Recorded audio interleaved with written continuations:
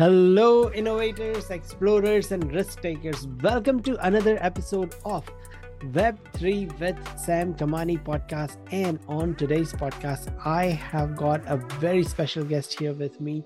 His name is Collin Woodward. Collin is from StealthTest, and at StealthTest, they provide a private testing environment for Web3 startups and Web3 projects. And in this episode, we not only talk about testing and security, we also talk about the regulatory framework because Collin has a background in law, so he understands this space. And we also touch onto the topics such as where is the market going, where he sees innovation coming out in the Web3 space, what are the future trends that he is bullish about.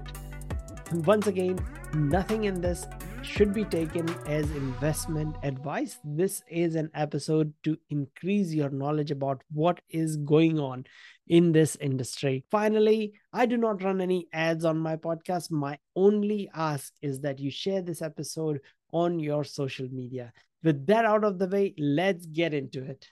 Collin, it's great to have you on the show. I can already sense that we're going to have an awesome conversation. I'm so looking forward to talking with you because as just we were talking earlier, everyone in Web3 is involved in a number of projects and we are always trying and testing new things. So for some of our audience who might not be as familiar with NFT24 or TechGC, can you please share a bit about all the things that you are involved in recently or the things that you're passionate about recently? Yeah.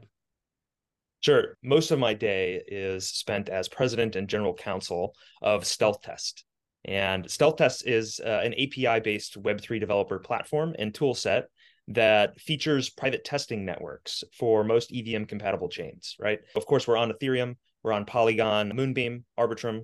We're working on Optimism right now. Nice. And so the idea here is that within our private testing environments, developers can battle test their smart contracts, all of their token assets, and make sure that everything is sound before they deploy to mainnet, when, of course, everything is then permanent and they have to live with any mistakes or errors that might exist, right?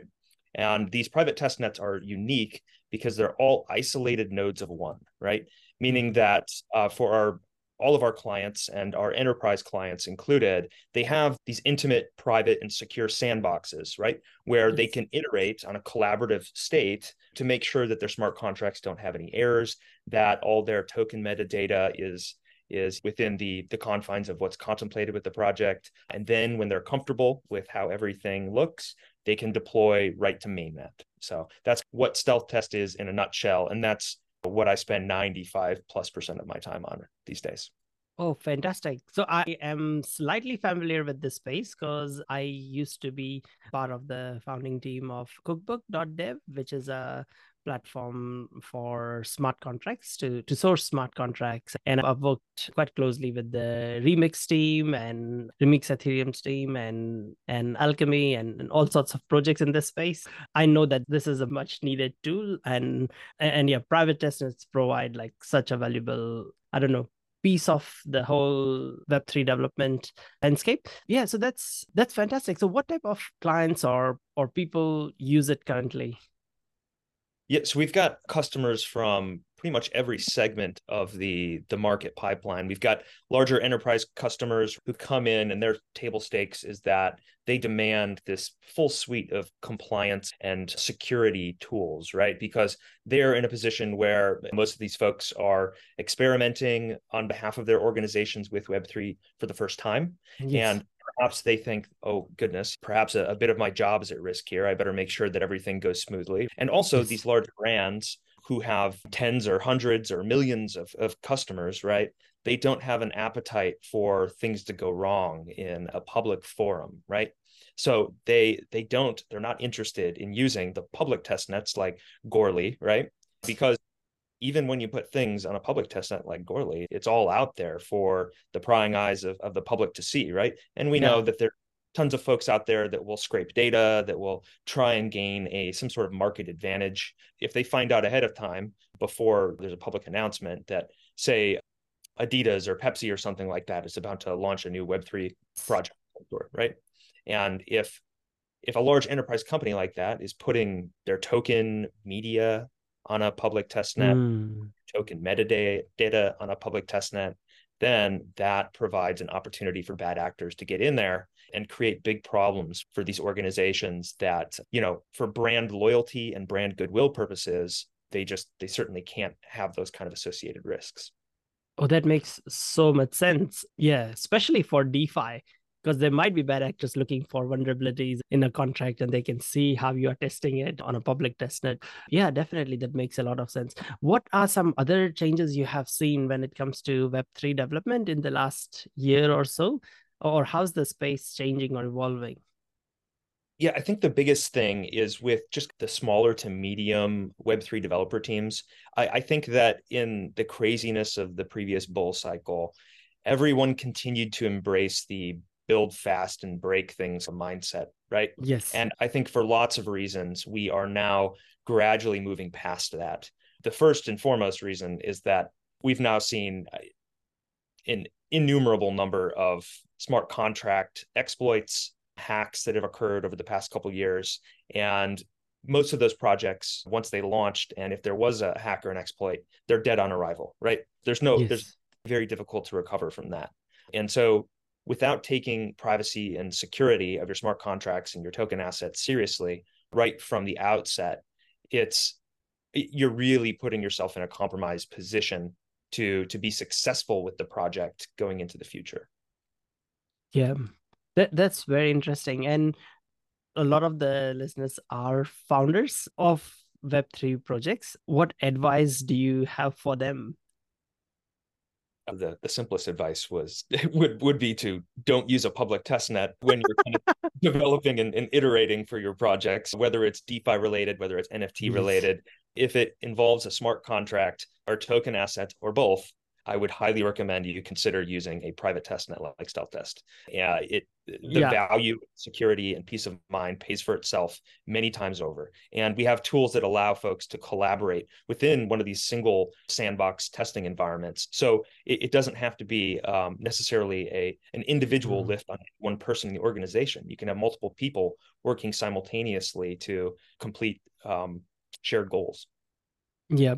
Another thing is I find like projects like yours are able to see the demand in the market or how many people are entering and leaving the space. What are your thoughts about the state of the current sort of Web3 adoption or blockchain adoption? What are you seeing? Are you seeing any changes? Are we getting some interest back or not really? Yeah, the current state of kind of Web3 development, many of the things are probably fairly obvious. We're going through a slowdown right now. In Yes. my opinion, this is in large part because of the regulatory uncertainty that the US government has interjected into our entire industry here. And it's causing perhaps some developer teams that were previously considering getting into the industry Mhm. to rethink that. Maybe they're pivoting to AI. Maybe they're just Yes. continuing about their business and waiting for a better opportunity to launch their specific idea, Web3 idea, into the marketplace, right? Yes. But I think what we know for sure is that the current administration and the current regulatory bodies, administrative Mhm. bodies that govern things here in the US are causing what I like to call a chilling effect. And Yes. the chilling effect is that it's their approach to how Web3 businesses have come to market in the past is causing Mhm. new developer teams to reconsider coming into this space to the detriment of both those teams and the Web3 space at large, and even greater than that, the US economy, honestly. So Yeah. Yeah, that's very interesting because last month I went to Token 2049 and a few weeks ago I went to Future Blockchain Summit in Dubai. Token 2049 was in Singapore and I was amazed at that there was so much interest in blockchain and Web3. There was no talk of slowdown. It did not feel like it, especially in Singapore. It did not feel like it at all. And US was out of the conversation. Unfortunately, it's like a lot of the companies and startups building products and they don't even accept like consumers or clients from US just because of it's too much headache. So just like the rest of the world is a lot of things are still happening. It felt like it has never felt like in my last 18 years because US has always been the center of tech startups. Just this morning, I was in a VC summit, and they're saying that something like 20 years ago, like 80% of all the venture capital activity was in from US. Now it's around 50%, and the trend seems to will continue to go in that direction. It is a lot worse for Web3 was probably 90% US, like the venture capital activity. Now it's probably 10%. It's just because of uncertainty, as well as you mentioned, AI stealing some of the thunder or hype. Yeah, and changing the narrative of sort of things, and them getting bigger valuations. So founders traditionally, everyone is like suddenly an AI startup. Even if you have just like everything was suddenly a fintech or a Web3 or a blockchain based startup, crypto startup in 2021, same thing. But yeah, talking about all this, what has been some of your most successful user acquisition strategies for StealthTest? Yeah, so one of our this might sound a bit general, but we go out and we try and find developer teams wherever they are currently working, and within whatever particular area of Web3 that they're operating. The small dev teams straight up to the dev teams that are already situated within a large kind of enterprise level company that are thinking about initiating on a Web3 particular strategy, right? Our job is to go out and find these developer teams and showcase our tool set and describe to them, both in Word and via demo, the tremendous value that StealthTest can bring to their current processes, and the drastic amount of time that can be saved if they don't have to worry about these security issues when they're in the early testing phases of their own, or if they've propped up a node of their own in order to do testing, which is very expensive and is time consuming and requires lots of engineering man hours to prop up. Our primary job is to go out and facilitate relationships with all of these developer teams, showcase the tool set, earn their trust through demonstration, and make sure that they're happy campers all the way through the product lifecycle. That's fantastic. It's because not many founders initially, when they're building a product, think about distribution, which is such a big part of making your startup successful. You can have the best product, but if you cannot get it in the hands of the people, like Amazon has done distribution fantastically well, and we all know how successful it is. So it's just, are there any tactics that have been really successful for you, like going to hackathons or anything else that how do you reach these development teams? Because developers are so hard to reach and one of the most expensive categories in Web3 to reach. They are. I think a couple of things have been the most successful for us. Activating our really wide professional network, both via our investor base and just the organic connections that we've made within the industry over the last several years. Myself and the rest of our kind of senior leadership team have been doing this for quite some time in multiple businesses, even in fact, and really nurturing those relationships and knowing through the grapevine who might be working behind the scenes to get something up and running, and just getting those introductions as early as possible so that we can try and make an impact and identify ways in which we can facilitate their workflow even before they really get started. Because that's the ideal reach point there, is finding a team who's still early on in the iteration phase so that were they to adopt StealthTest, it wouldn't cause some kind of large upheaval in their current way of doing business on a day-to-day basis to change their processes. Yeah, that's very true. But is what I have, this is just my personal experience and something what we were talking about earlier before I pressed the record button, that people in Web3 or who are entrepreneurial, they're always building on something new. They're always working on something in stealth, even though it might not say on LinkedIn they're working on something stealth. I can guarantee, vouch for it, they are working on something. They are building something, and which is what I find really refreshing about Web3. And that's what I always found. Web3 moves so much faster than any other sector, and it's so hard for me to keep up with everything that's coming up in, say, DeFi or real world like asset tokenization, and so many niches in Web3. It's so much happening, so many projects every single day that, and despite industry being so small. So it's very interesting to see that. In your point of view, what is like the sector of Web3 that you are most bullish about in the next 12 months? Because there's all sorts of things. There's DeFi, there's CeFi, NFTs, metaverse, there's real world, asset tokenization. There's so many different parts of Web3. Yeah, I think that I continue to remain probably the most bullish, at least for now, on Yes. NFT. All right. And that's for a couple of reasons. One, the current legal posture, at least of the SEC, has indicated that they are not necessarily targeting NFTs as securities, right? And by NFTs, I mean in the technical sense that these are non-fungible assets, right? And each Yes. individual token is a unique token, right? Now, there's a bunch of different ways in which perhaps some previous businesses have gone out and raised money to sell those NFTs, and those process of raising money might run afoul of securities laws. But the tokens Yes. themselves, I think, we're trending towards perhaps at least a temporary safe zone, I would hope. So Yeah. I think from that perspective, I'm bullish on NFTs. I think that for the broader crypto landscape, especially most like ERC20 tokens, most fungible tokens that are utility of nature and associated with a platform, I think that what we're going to find here in Q1 is that the decision on the Coinbase versus SEC case is going Yes. to have a dramatic impact on what happens the rest of Mm-hmm. 20. If Coinbase is successful on its current motion for Mm-hmm. judgment proceedings, I think that the rest of 2024 Yes. is going to be quite bullish. And that is a conservative way of putting it, because I think Yes. then we will finally get a little bit of clarity, at least in terms of Yeah. how the are viewing the SEC's current posturing towards Coinbase and other crypto exchanges. And we'll get a good sense of how or whether the SEC might back off their enforcement strategy the rest of the year. And Yeah. that could lend some really open fields for crypto the remainder of the year. On the flip side, if the court decides that it cannot make a decision definitively on Coinbase's motion and the motion is denied, then Coinbase and the SEC will go through what will probably be a couple years of discovery. And this whole situation will just continue to linger, and we won't have any clarity on the the security side of Mm-hmm. most of these tokens. And it'll just continue to be a dark cloud over crypto, and certainly not a bullish kind of posture from there. Yeah.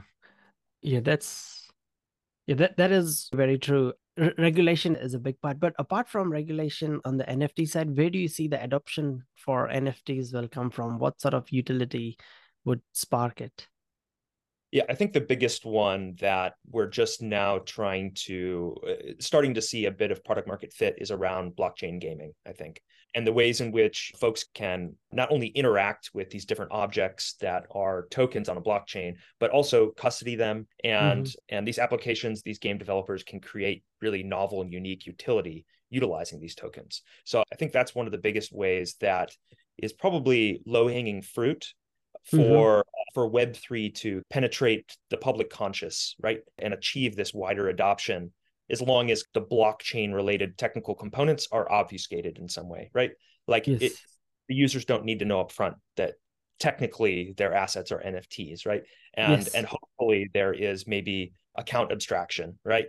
Yeah. For 335, right? Account abstraction that kind of obfuscates the fact that these blockchain transactions are happening in the background when assets are moved or when they're acquired, etc. So Well, that's fantastic. Do you play any Web3 games at the moment? yeah, I've been a part of both the Yugo Labs ecosystem and then also the Yes. Pixel Vault ecosystem. So those are the two that I've predominantly been following along with fairly closely over the last several months. They're both really great teams, funded, and I think that they're both carving out a special niche for themselves in the blockchain gaming world. So it's still very much the early days, but they're both onto something very special, I think. Yeah. Oh, that's fantastic. I have another question that's a bit slightly different, and that is, what is your contrarian view in Web3? Contrarian view. That's a good one.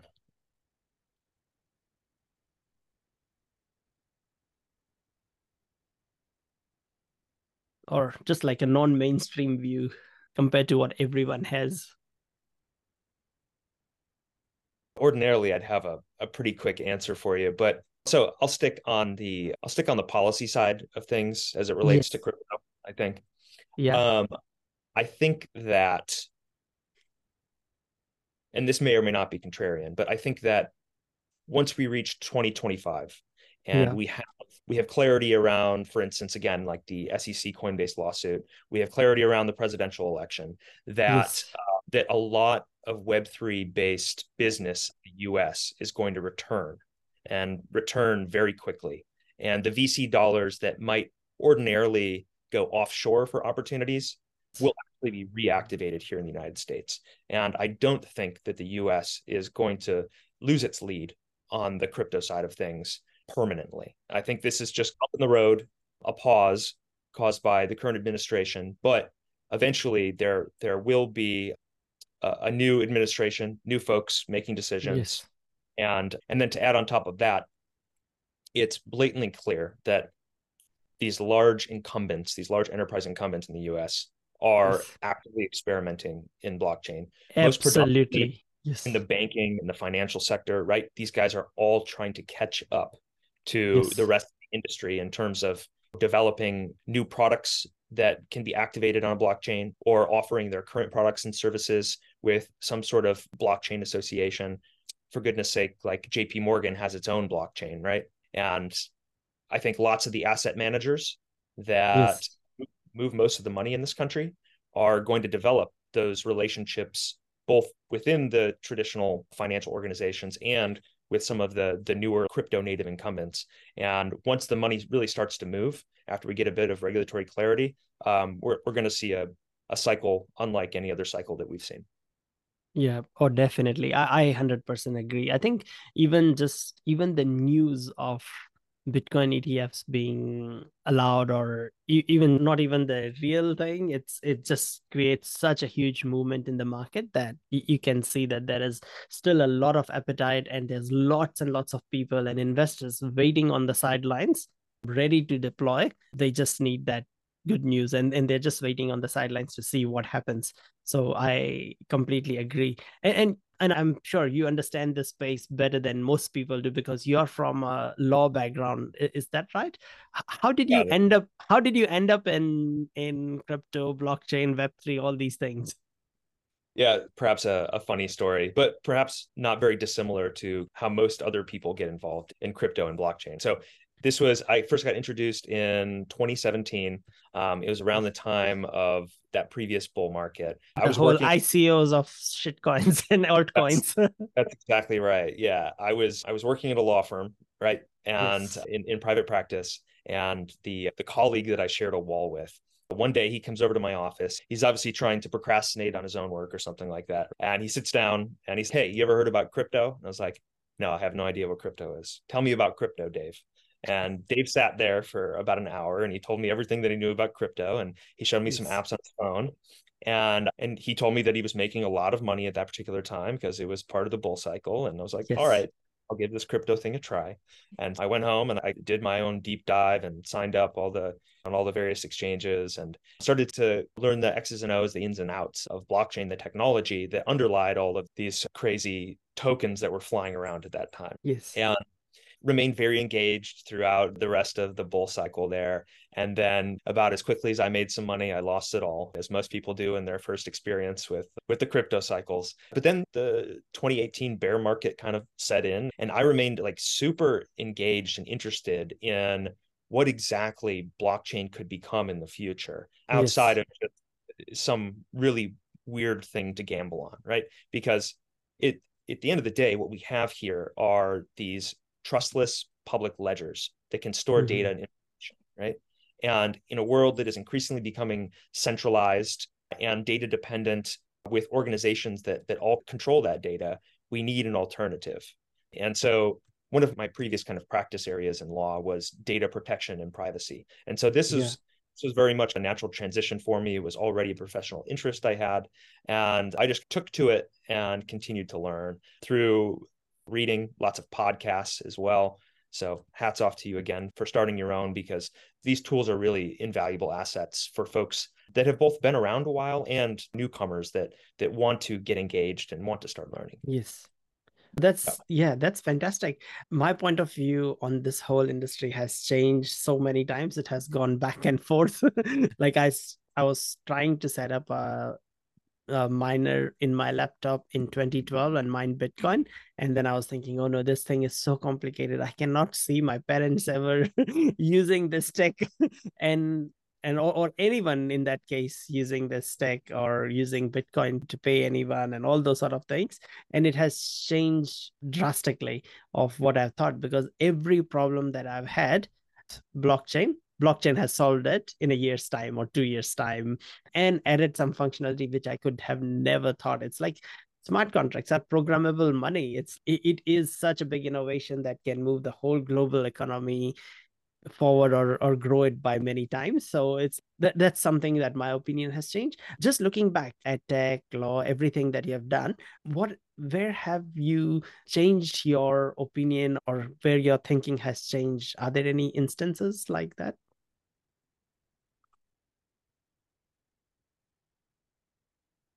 Certainly my opinions have changed on in terms of how quickly Web3 might achieve mainstream adoption. I previously Yes. thought that it was going to be adopted much faster than Mm. what we're currently seeing right now. And many of the reasons for that are intentional. We have, again, going back to a common thread here, the difficulties with the US government and the regulatory Yes. pressures put on the industry cannot be understated. It's really real. I do some policy related work on the side as well, and have Yeah. talked about these things firsthand with congressional staffers. And I would tell you that before the Luna Terra blow up in, what Yeah. was that, Q2 of 2022, I thought that the hockey stick would probably continue to incline over time Yes. because there were just lots and lots of really amazing projects coming to market. Sure, Yeah. there were lots, just as many Low not great quality. stuff. Yes. Yeah, low quality stuff out there as well. Yes. But there was active progress on a weekly basis. And I think that was Yeah. visible. And then certainly everything changed with both Luna and then following that. FTX. And the reputational damage that FTX alone has done to the crypto industry is another thing that just can't be understated. It's really Yeah, disappointing. it is. Yes. What are your thoughts about MiCA, the European sort of regulation on crypto assets? Mika's a really great start, I Yeah. think. Hey, at least it's a regulatory framework, unlike anything the US has, which is nothing. Yes. At least the European policymakers got together, agreed upon something, put it in writing, and then enacted it. Those steps are really difficult in any kind of like bureaucratic situation, right? And you have Yes. European Union, an organization of many member nations coming together and agreeing upon this framework, which is Yes. fantastic.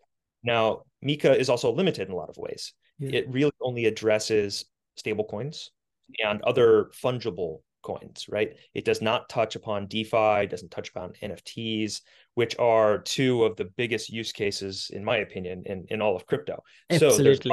there's lots to be desired from Yes. Mika, but Mika was meant to be a more narrow focus. I think what the European regulators want to do is outline the circumstances under which new stablecoins can come to market, of course, because poorly designed stablecoins can have drastically bad consequences, as we saw with, Natera, right? Yes. And these regulators also want to make sure that folks that are issuing fungible tokens of any nature, whether it's stablecoin or otherwise, are coming to them to provide disclosures and make it known what their intentions are, so that at the very least there's that initial gatekeeping mechanism in place. Yeah. Apart from MiCA, are there any other jurisdictions doing regulation really well that US can look up to? Yeah, lots of businesses are reorganizing in Switzerland right now for that reason. Yes.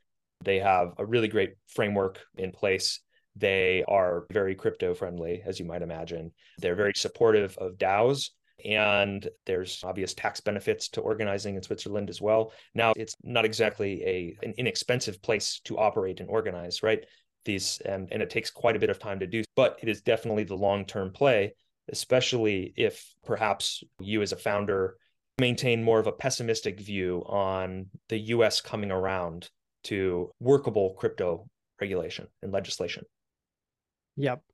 That Yeah, that makes a lot of sense. Yeah, going back to StealthTest, what's your vision for StealthTest? Where would you like to see it in the next 2 years? So I would love to see StealthTest embraced as some of the foundational Web3 building infrastructure that's part of this build, test, and deploy framework, right? So eventually we Yes, will continue to build out our software development tools, right? We will yes, have new ways to spin up default smart contracts. So you don't even have to bring in your own smart contract to our platform. yes, We'll have a list of already pre-populated contracts to choose from, and you can start building right from within that platform, right? And then once you've situated everything with your smart contracts or token assets, you can move them into the private testing environment, continue to iterate, collaborate, and then eventually we will have a one-click kind of deployment button so you can go right to mainnet.